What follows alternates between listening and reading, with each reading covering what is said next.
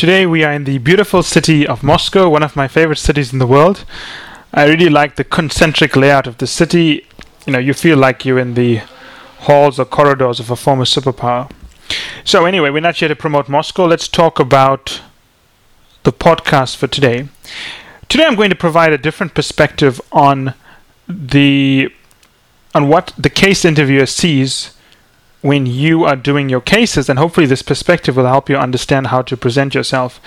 One of the best analogies I use to candidates to explain what the case interviewer sees is, imagine you have been invited to a presentation or a meeting, which I'm sure all of us have been invited to, and imagine that the person presenting has stood up and they've projected their presentation onto the wall or onto the whiteboard, and the entire talk is built off the presentation. So you have to be able to observe the presentation, right? Otherwise you don't know what's happening. But imagine that for whatever reason you couldn't observe what was on the white wall. So the person's referring to things on the projection, but you can't see what's on the projection. That's a lot like what the interviewer feels like when a candidate is talking through their cases. So a candidate has all the calculations in front of him or her, and they're doing a lot of work and structuring the analysis, deciding what the assumptions are, doing calculations, generating options, and so on. But unless you write very neatly, it's very difficult for the interviewer to see upside down what you are doing. And even when you write neatly, because it's upside down, it's very difficult for the interviewer to know what you're doing. So again, imagine this analogy whereby you're sitting in a room, someone's presenting, you can't see what they're presenting. So what do you need to do? Well, you would hope the presenter changed their style of presenting so that you wouldn't have to rely on the content that you couldn't see. And that's what you need to do when you're doing cases. You need to change your style of speaking, what you say and how you say it, to accommodate the fact that the interviewer cannot see what you are writing. If you can keep that analogy in the back of your head when you're doing cases, it will serve you really well.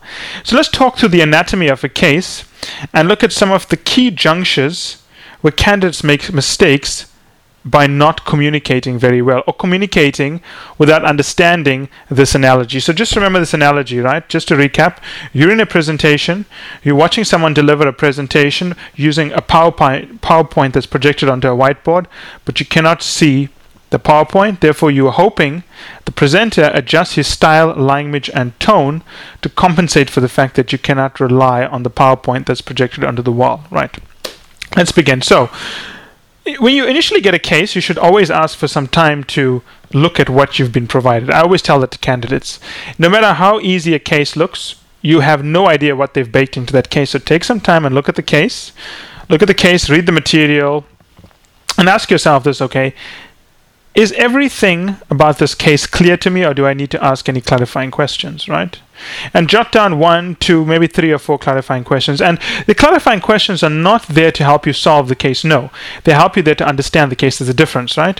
So I want you to ask clarifying questions to understand the case. After you understand the case, then we'll talk to you about how to structure the case. Now, once you've received this information and you've taken some time to jot down a few clarifying questions, you should always ask the interviewer, well, I have a few clarifying questions which I need answered to develop my structure. On the other hand, I understand you may want to see my initial high-level structure thinking up front. So, which would you prefer, to see the structure or to know more about my clarifying questions? Now, the interviewer may very well tell you he wants to see the structure up front or the clarifying questions, right? But of course, as an interviewer, if I'm sitting there, I would only say yes to the clarifying questions if I knew you were going to ask me something like 4 to 6 clarifying questions. If I knew you had a list of 12 to 20 clarifying questions, I would say, no way, that's too much information you're asking for. So I would ask for your structure up front. Now, if the interviewer would ask for your structure up front, ask for a minute to develop your structure. It doesn't mean you have to think it up off the top of your head. If the interviewer says proceed with your clarifying questions, then all you have to do is proceed with your clarifying questions, right? Once you've asked him your 4 or 6 or whatever questions you have to ask him for a few seconds to gather your thoughts and tell him what you're going to come up with is a key question which will help focus the direction of the study by incorporating all the data he's provided from the clarifying questions. And you're going to present that with your structure, right? Now that's BCG, right? If it was McKinsey, it would be different.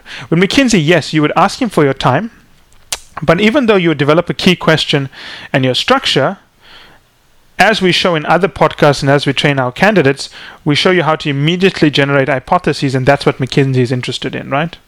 So if it is a BCG case, let's talk about that. You'd present your key question, you'll tell him what the key question is you're trying to solve in this case. Then you'll move into your overall structure. You have to present them together. And then what you'll try to do is try to prioritize the branches of analysis in your structure. And remember this. When you talk about a key question, even BCG people may not know what a key question is, so you always have to explain what it is. When you use terminology, again, think of the analogy of the presenter presenting of a projected presentation that you can't see. He's got to explain things to you in more detail because you cannot see it. So explain what a key question is. Explain how you generated your structure. Tell him that, well, I looked at what issues drive answering this question. What are the little buckets of analysis I need to do to answer this question? That's how I arrived at my structure. Don't simply say, well, my structure is. Because for the interviewer, he doesn't know if you've memorized the structure, if you understand the structure, or why you've chosen the structure. But if you explain to him how you generated the structure, you gain respect in their eyes. You gain competence. Again, it's like the presentation. Don't just present the structure because no one can see it on your projection. Explain how you've arrived at it, right?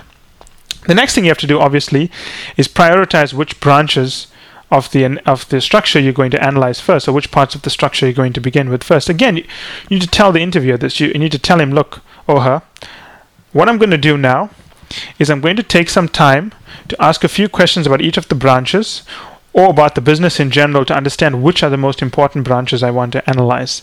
Does it make sense to you? Now, in some cases, the interviewer may want to lead and he may say, well, I want you to analyze this branch first. In other cases, the interviewer will say, yes, that makes sense. Go ahead and ask me any clarifying questions you have.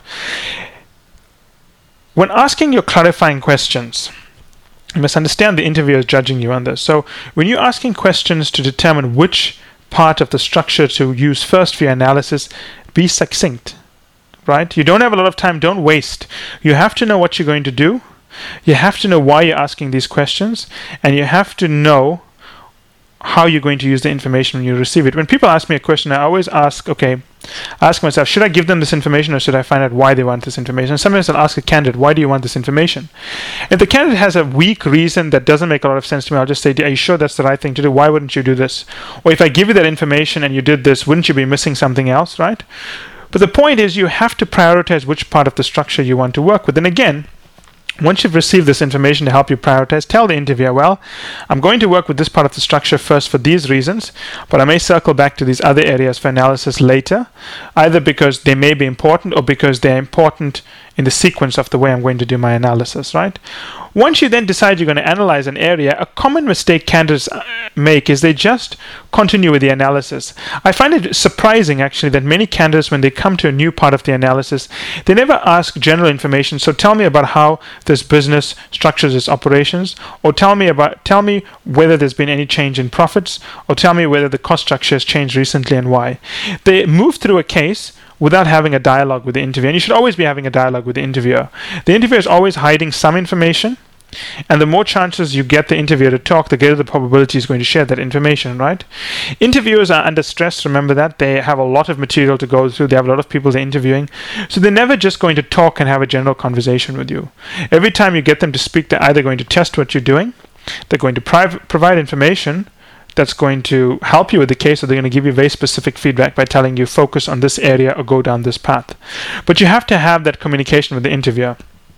Now, once you've done your analysis and you've identified the problem, you can only recommend solutions once you've identified the problem. It surprises me how many candidates start throwing out solutions once they've done the analysis, but they haven't identified a problem.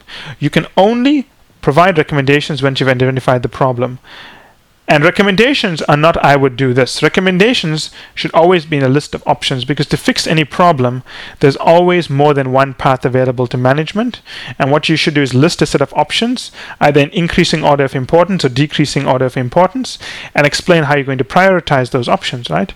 If you list 3 options for management to proceed on, obviously each of those 3 options will solve the problem. But you have to then explain how you would assess those options, which one you would recommend and why, And finally, you have to talk about recommendations and the implementation challenges you would face. And when you wrap up your case, there are two tactics to wrap up the case. You can either start at the beginning and talk through your analysis, or you can start at the end and say, this is my recommendation and this is how I arrived there. I do find the greatest candidates are able to succinctly explain their logic, but are very good in talking through the implementation and the sort of pros and cons of the option they are recommending. This is not meant to be a long podcast. This is meant to introduce you an analogy that indicates what it feels like for an interviewer when he is trying to observe what you're doing. I mean, the worst part of this is when people are doing calculations, right?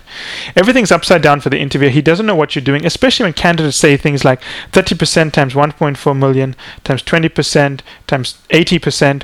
When candidate says 80%, even though I may have understood what the 80% was 5 minutes ago, 5 minutes later I've forgotten what it is. And when a candidate simply says 80%, I've actually lost all track. Again, it's like watching a presentation where the equation is up on the wall, but I'm the only one who cannot see it, and I'm totally lost.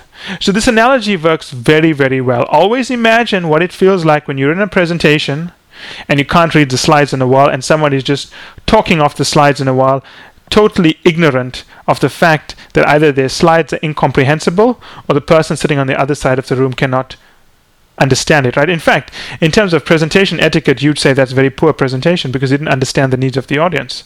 So think about the needs of the interviewer and the kind of situation they're in. They're actually flying blind here, and they're relying totally on your verbal guidance to guide them. And in fact, one of the most famous podcasts we put out is the podcast of the Blind Navigator. It's one of the most fundamental techniques we teach our candidates. And actually, it's one of the most powerful techniques we teach our candidates to work with interviewers. And linked to that, obviously, is the idea of the airport syndrome. Two very powerful techniques. I think the third one you want to link here is the idea of the, presentation where you can't read the slides on the wall. So always remember this when you are engaging the interview. As always, if you want to ask any questions, please feel free to respond and I will provide feedback.